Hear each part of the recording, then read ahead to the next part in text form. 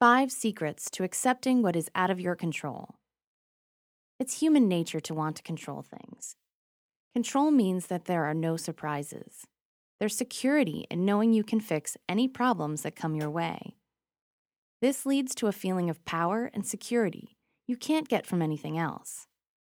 Sadly, sometimes life is truly beyond our control. Whether it's the economy, a health crisis, or a relationship that's spiraling down despite your every attempt to resurrect it, there will come a time when you have to accept some things are truly out of your control. How do you learn to let go when this happens? Learn to live in the moment. What happened, happened. Until we figure out time travel, we can't go back and change things. Sadly, situations from the past often influence us in the here and now.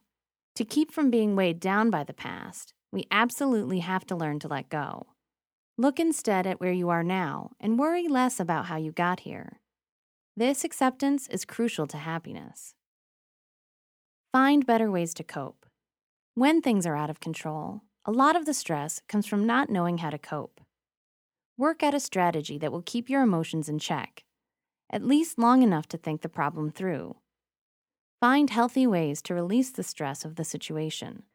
You might not be able to change things, but by accepting how you're feeling and giving yourself this outlet, you'll be much happier. Look for the lesson. What can you learn from the experience? You might not have been able to control it, but if you can accept there is something profound to be gained from the experience, you'll be able to keep the situation in perspective much better. Adjust expectations. Too often, something is out of control because we wanted too much. By taking a more realistic approach, you can accept better what you did gain out of the situation. You might not have had everything you wanted, but what part did you get?